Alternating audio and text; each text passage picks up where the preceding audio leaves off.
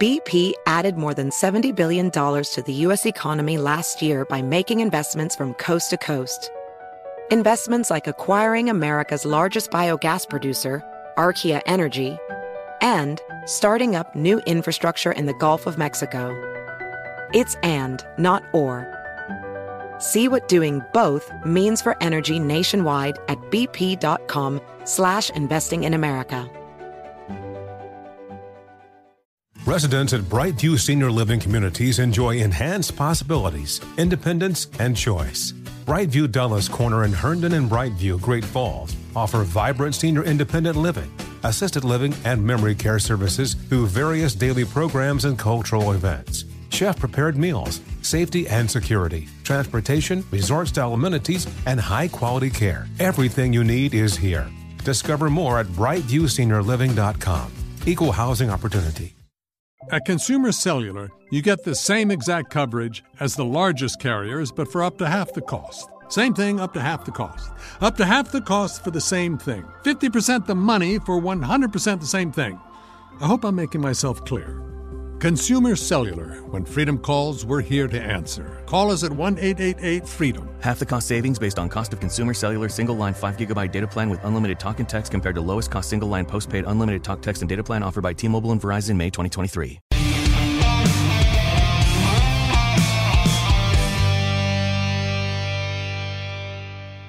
Hey, everybody. Welcome to Battleground Boots on the Ground with Salena Zito. 2022 is in the books, Salena, and 2024 is fast approaching, and the field looks like it's taking shape already. You have this piece out in the Washington Examiner. Haley has what it takes to make a go of it, says South Carolina Republicans. So, Salena, does Nikki Haley have what it takes to run for president and beat the frontrunner, President Trump? Well, I would argue that I'm not sure President Trump is the front runner. Don't be shocked. Interesting. Yeah, I kind of am shocked. Yeah, I don't think so. I don't think there's a front runner. I think that there's a mixed bag that has DeSantis in it, that has Nikki Haley in it, and that has Donald Trump in it. And I think it's going to be an interesting, robust process. And sort of that's how it should be. You have to earn the voters' trust and earn their confidence, and you got to let the voters kick the tires a little bit too. That's what's wonderful about covering a primary in the state of South Carolina. I love Iowa for all of its reasons. The voters are mostly evangelical voters in a Republican caucus. And, there's more talk about faith, and there's more talk about freedom of religion, right? And so that's what sort of makes that primary special and interesting. Then we go to New Hampshire, right? It's more of a libertarian streak in the party. And so there's a lot more talk about government, the role of government in our lives, the role of big tech, and sort of corporations. So it's a different conversation, but you land in South Carolina and it's everything. It has everything in it. It has, in the Piedmont area, you have the evangelical voters. You have a strong military presence, maybe the largest military, current and retired military presence in any of the early primary states. You also have a blue collar component to it, and you also have, and within that blue collar component is Hispanic voters. These are small business people, right, that own companies like HVAC companies and all these little sort of small businesses that are the rock of the community. So I think there's a lot there. There's also several college towns. Even though college towns tend to be more liberal, in South Carolina, they tend to be more conservative. It's a different kind of conservatism. So I think that, to me, out of all the early primary states, South Carolina tends to be sort of the one that has everything, the melting pot. And it also has a large black population. And you saw with the election of both Nikki Haley and Tim Scott that black voters have responded to their type of conservatism. And I think that's wonderful. So back to Nikki Haley. I remember first covering her and when she was in the state legislature, and everyone sort of underestimating her when she was going to run for governor, right? Mm-hmm. Like there were all these heavy hitter establishment, like 3, 4, 5 term entities, right? And she's just like, yeah, I'm running and I'm going to win. And everyone's like, whatever, but she did. And she won big. She was in a field of, I think, 5.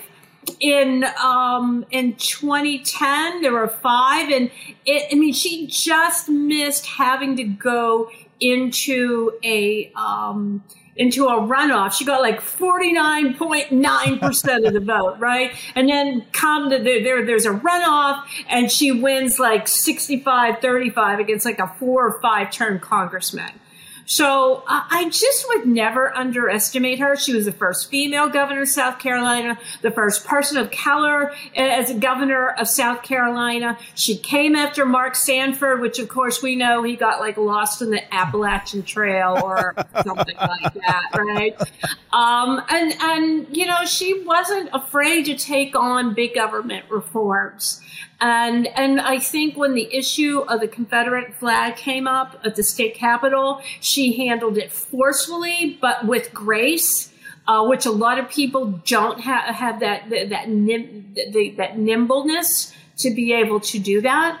I think underestimating her is probably a fool's errand. That doesn't mean she's going to win, but that does mean that she's really smart and really savvy. Like you have to, in South Carolina, just like Iowa, just like New Hampshire, you have to have a good grassroots operation. You have to have a good infrastructure. And I wouldn't doubt that she already possesses that in her state. That was my next question, Salena. Yeah. Like, if you're going to run for president, it's not like running for Congress. It's not like even running for governor or for Senate. You have to have a national infrastructure, grassroots infrastructure in many of the primary states, of course the primary states, but also nationwide. And you have to have the fundraising chops to raise significant amount of money. And do you think that Nikki Haley has that? Yeah, in South Carolina, yeah. I mean, you have to remember, and she wasn't the only one that did this. Tim Scott did this. Glenn Youngkin did this, the Virginia governor. Ron DeSantis did this, the Florida governor. They went around and they campaigned for a lot of down ballot candidates. Some of them won, some of them didn't. But that presence, I mean, Ron DeSantis was in Western Pennsylvania. That presence, that showing up counts. People want to say he or she was in my backyard. People want to know that they were able to kick, again, I keep saying kick the tires, but I can't express to you enough how important that was. Now, I will say there has been only one exception in my lifetime, and I have been covering this for a very long time. There's only one person that had zero infrastructure, zero fundraising apparatus, but had the media, and that was Donald Trump. It's interesting. Listen, you're talking about South Carolina. I have a funny South Carolina story, and I want to I was campaigning with Marco Rubio. This was before I sort of realized the impact that President Trump would have on the body politics here in this country. I liked Marco Rubio back in 2016, and I helped him because I really do believe, and I agree with Nikki Haley on this, about the next generation of conservative leaders, young conservative leaders stepping up to fix the problems that we have in this country today. That's why I liked Marco. And Marco was supposed to have a really strong presence and showing in South Carolina in 2016. He worked his butt off. He had thousands of volunteers. I was down there, watched him campaign. We worked really hard. I saw you down there. Knocked thousands of doors down there. And, he came in second. Yeah. And we were all surprised by that because we thought he was going to win. But as the campaign bus was driving out of South Carolina, I remember seeing like a Trump headquarters there. And I was like, I'm going to go see what this is all about. And I walk in there. There's like a few iPads and one like 70-year-old person there, like just taking in names. And Trump ended up winning in South without like a real grassroots infrastructure. Nothing. And I thought that was the moment that I said to myself, okay, I'm missing something here. Clearly, every media pundit who get paid big bucks to look at this stuff and figure it all out, they're missing something too. And that's why I just think beating President Trump in 24 is going to be a tall order. Just because of that, Salena. He's a force to be reckoned with. You're not a change agent 6 years after you first ran. Different story. Different dynamic. I think it's an open field. Now, if there's 17 people that run, then Trump will win a primary. I will tell you, when I understood that Trump was going to win, it was in Iowa. Did you go to Iowa at all? No. Okay. I did not. So, everyone says, Republican voters in Iowa are mostly evangelical. No, they all are. Okay? All of them. And when you go to cover a caucus, most voters that are going to when you go to a caucus, it's like going to your local church basement. Right? Everyone lives down within your precinct, within your community. You pretty much know everyone. You're related to at least a half of them. And everyone goes in there and they write down 5 names of who they support in order of their support. Because when you do a caucus, you'll say, okay, who's ever for John Smith, stand up or raise your hand.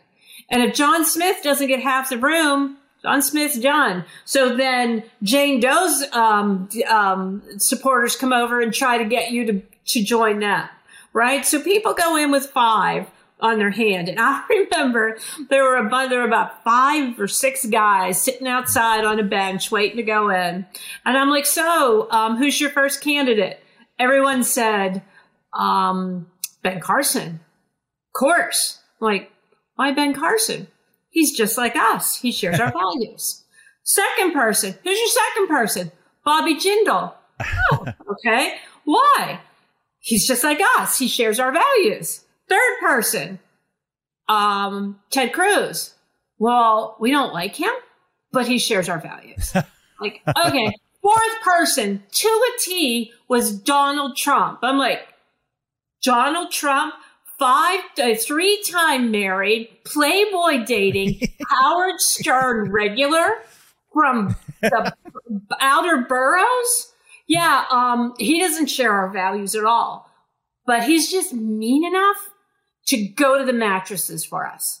And I walked out of that caucus and I said, Trump might not win the Iowa caucus, but it's over. If this many evangelicals feel this way about him, it's over. He's going to win the nomination.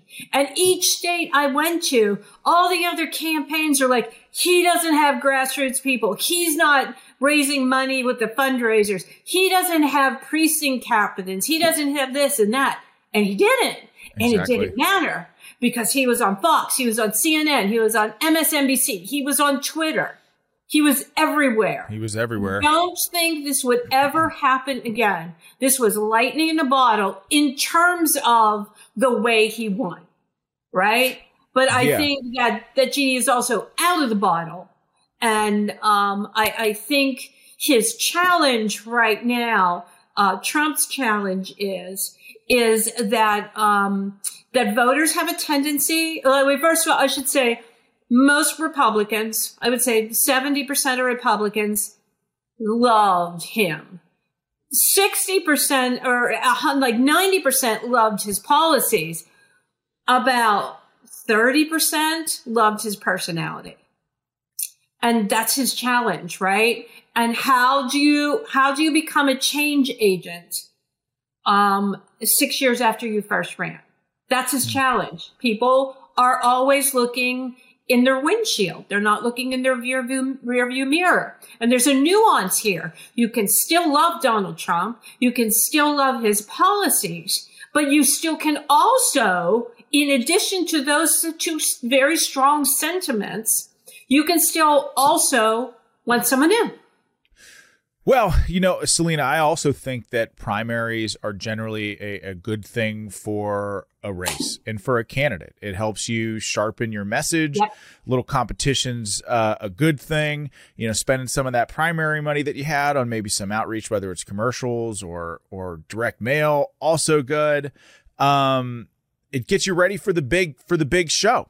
And so you do not want to go into a general election without being beaten up a few times. Yeah. Oh, yeah. I remember having conversations with you when you were running for Congress, and you're like, well, what if I get primary challenge? I'm like, that's not a bad thing. Yeah, I know. It's not. You should get beat up a little bit because in general election. I know a little bit about getting beat up in primaries. So. Yeah. I'm an expert at all of that now. You talk about primary, you talk about the field, and are there going to be 17 candidates, or are there going to be 5? Are you surprised that it's early 2023? South Carolina is getting this much attention, and the article that you wrote said Asa Hutchinson had been there, Mike Pompeo has been there, Nikki Haley's there, President Trump has a rally there this Saturday. South Carolina is getting a lot of attention. Yeah, well, it's warm there and there's sun. That definitely has got to have something to do with it. Yeah. And they have great barbecue. It's probably just that simple. It really probably is just that simple why it's getting so much attention right now and this early. Well, with the exception of 2012 primaries, every Republican that has won a primary there since 1980, beginning with Ronald Reagan, has gone on to win the presidency. Wow. Every single one. The only quirky one was Newt Gingrich in 2012. And that had a lot to do. Don't know if you remember that debate because you were 12 then. But he went after my profession. And it was the first time anyone ever really I do remember that. And he I lit do remember the place up.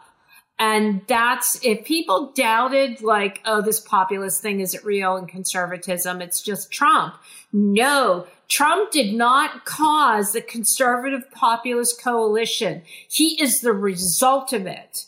And if anyone thinks that he caused it, has not been paying attention to this strain in conservatism that has been growing since 2006. Yeah. Oh, boy. Salena, this is why we love you. Your insight into this stuff is, I think you're the best in the country at it. And you've had your ear to the ground on this stuff, well, since I was 12. Probably longer than that. People laugh at me, but I wrote this in 2006 after the Republicans lost the House that year, first time since 1994.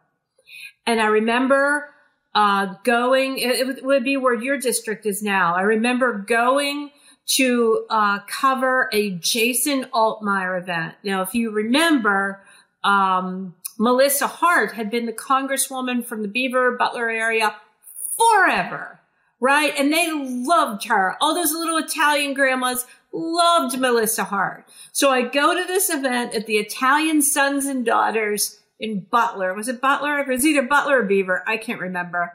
And I walked in and I was like, oh my God, these are all Melissa Hart supporters. And they're here for Jason Altmaier.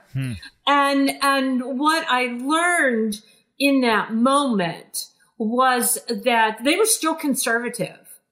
But they had believed that the establishment of the party had stopped paying attention to them, had stopped listening to them. The Democrats under Rahm Emanuel, who would be Obama's chief of staff and then go on to be the mayor of New York. But he was smart. He picked all kinds of Democrats that were pro-life, pro-gun, pro-military, and about fiscal responsibility to run against Republicans. And these voters were like, look, this person may as well be a Republican. I'm going to vote for them because I'm mad at the Republicans because they're not listening to me anymore. They're spending way too much money. We've been at war too long, and they've stopped listening to us. Wow. And at that moment, I realized conservatives aren't just mad at Democrats. They're mad at their own party. No doubt about it. I mean, we still are. Within 10 years, we are going to have a change agent for president. 10 years later, it was Donald Trump. Every 2 years, you saw that happen.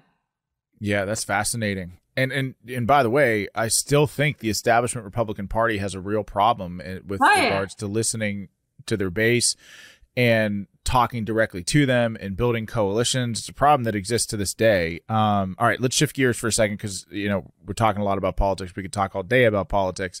You also have another piece out that I think is really important. It's called Parents Want a Complete Overhaul of the Education System. Now, COVID was horrible and horrific for a lot of reasons. A lot of people struggled. But there were maybe one or two silver linings within the pandemic and within all the lockdowns. And I think one of those silver linings was that parents started to pay more attention to what their children were learning in school. And I know this because all of a sudden, instead of sending your kids to school in the morning, like they were home. I was at a Zoom meeting for work while my kids are sitting right next to me on Zoom or Class Dojo meetings to my right. And I'm doing work meetings just like this. And I'm also hearing what their teachers are saying. And so for the first time in a long time, parents, I think, heard exactly what their kids were learning in school.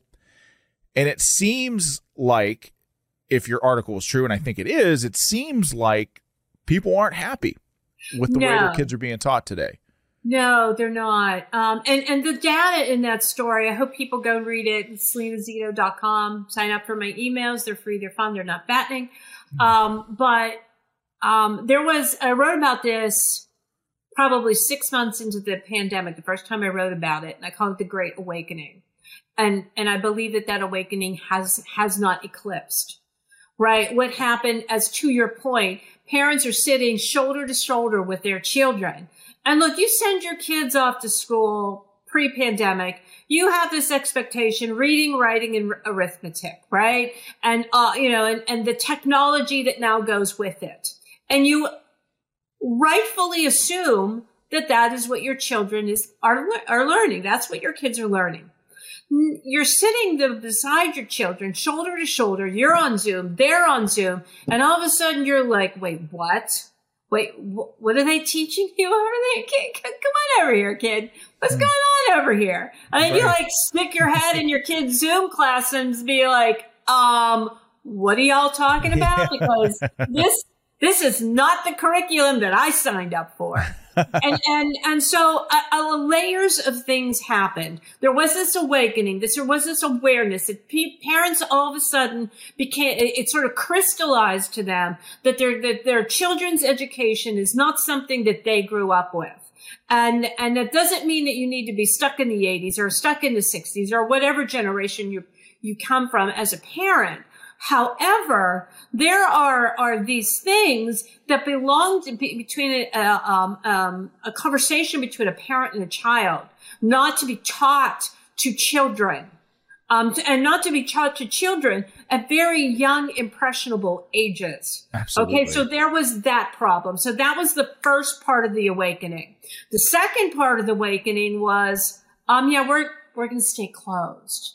Oh, who made that decision? The teachers union.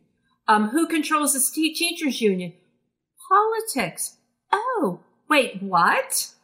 Wait, teachers unions have more say than I do? School boards have more say than I do? This is, again, not what I signed up for. And children went for a year and a half with being in front of a screen that didn't just impact their education. It also impacted them emotionally. There were ludicrous situations where children had to wear masks while on Zoom calls. Absolutely. This asinine. Yes. The devastating emotional, social, psychological consequences of perpetual mask wearing in schools is insane. Yet we're this narrative that they're somehow helpful. Even though COVID doesn't affect children in the same way that it affects grown-ups and senior citizens, and if teachers are vaccinated, theoretically they should be protected, although we're learning now that that's not the case. But what stuck out to me about this article, and I want to read a part of it, okay? It says, the disruption, in other words, the school closings, the disruption has been devastating. Test scores shared with the Associated Press showed that the average student lost over half a year of learning in math and a quarter of a year in reading. But students in some public school districts lost twice that in learning. Yeah. Who knows? The poorer and browner a school is, the worse it was. So what you see is that several things have happened in response to that. Parents have started running for school boards. They have upturned school boards across the country and within our own state, of Pennsylvania. You have also seen a great exodus out of public schools, not just to private and parochial schools or Catholic schools, but also to homeschooling. Homeschooling attendance has doubled since the beginning of the pandemic. Wow. And so I think there has been an outright rejection of the curriculum, even among liberal parents, right? People who believe that, they have this great insight, right? They're intellectuals, right? Even the highest of the intellectuals are like, yeah, no, you're not teaching my kid that, right? Right. And so I think this is something that is only in the beginning of the snowball. I think we are going to see bigger changes in the next 2 to 5 years. And I don't think that that's going to change. Look, one of the reasons if people read my stuff, I write about politics, but I also write about culture, because culture gives us hints of the direction that the country is going. So we look at culture a lot of times through the lens of our cultural curators. What's a cultural curator? Corporations, big tech, Hollywood, entertainment, NFL, and the large news media. But what I try to focus on is the culture of everyday people. So if you look at the stories I wrote, and we talked about this two segments ago, the story I wrote about bowling. I mean, I have heard from bowling alleys all over the country because of the story, just saying like, oh my God, I can't believe it. You got it right. Like, we're booming. Like, bowling, we're like, we've never been so busy. Or that silly story I wrote about the sheep.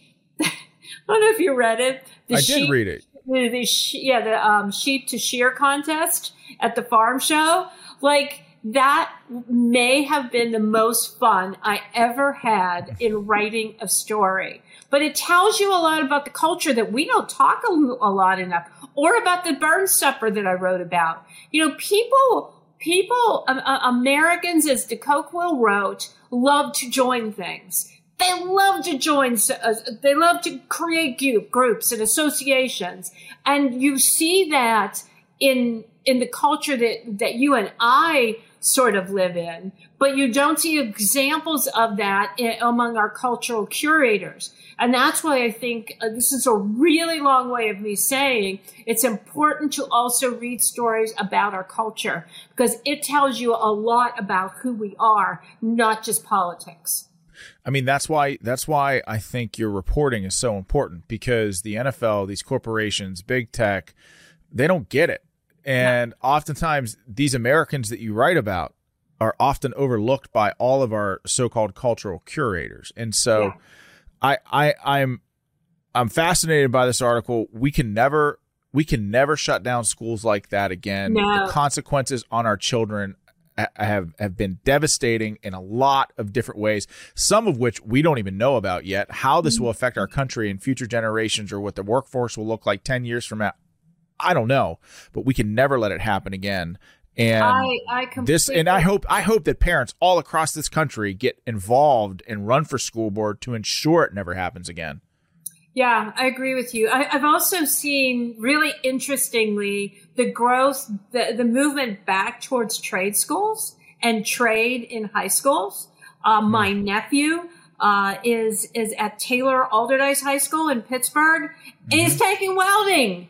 That's awesome. Like, that hadn't been in school since I was there back in the Stone Ages, right? Yeah. So I think there are examples. And we don't, in our national media, place enough highlight on those examples. But I think the undercurrent of our society is actually normal. It used to be the undercurrent, or it was the darkness. But I think the undercurrent in our society today are the normal people, and we just don't talk about them enough. I agree. Salena, you're the best. I can't wait to talk to you next Friday. Thanks so much for joining. Oh, thanks so much for having me. I can't wait. I'm going to take you guys into the Fiesta Ware Factory in Newell, West Virginia. It is the last American pottery making company in the entire country. Where else are you going to get coverage like this? Where else are you going to hear about the there used to be 300 of them. Yeah, I'm that girl. You're that girl. Girl. With an unruly yet awesome head of hair. So. Yeah, but I straightened it today, so I looked like a little more normal this week. So yeah, show this one more. Last week I looked like Medusa. It was like, it was the Medusa Salena. You look great. Talk to you next week. Thanks, All Salena. Right, thanks, Sean. All right, bye. Residents at Brightview Senior Living Communities enjoy enhanced possibilities, independence, and choice. Brightview Dulles Corner in Herndon and Brightview, Great Falls, offer vibrant senior independent living, assisted living, and memory care services through various daily programs and cultural events. Chef-prepared meals, safety and security, transportation, resort-style amenities, and high-quality care. Everything you need is here. Discover more at brightviewseniorliving.com. Equal housing opportunity. This is where projects come to life. Our showrooms are designed to inspire with the latest products from top brands, curated in an inviting, hands-on environment, and a team of industry experts to support your project. We'll be there to make sure everything goes as planned, from product selection to delivery coordination. At Ferguson Bath, Kitchen, and Lighting Gallery, your project is our priority. Find great brands like Thermador at your local showroom or visit us online at ferguson.com/build. Hey there, it's Ryan Seacrest for Safeway. Head in store and shop for all your favorite personal care essentials to earn 4 times rewards points. Shop for products from Olay, Always, Gillette, Vicks, and Crest. Plus, check out new items like Mr. Clean Magic Eraser Ultra Thick Multi-Surface Cleaner. No more sponges or other cleaning products needed. And Head & Shoulders Bare Soothing Hydration Shampoo, a new kind of anti-dandruff shampoo with only 9 ingredients. Offer expires March 26. Restrictions apply. Promotions may vary. Visit Safeway.com for more details.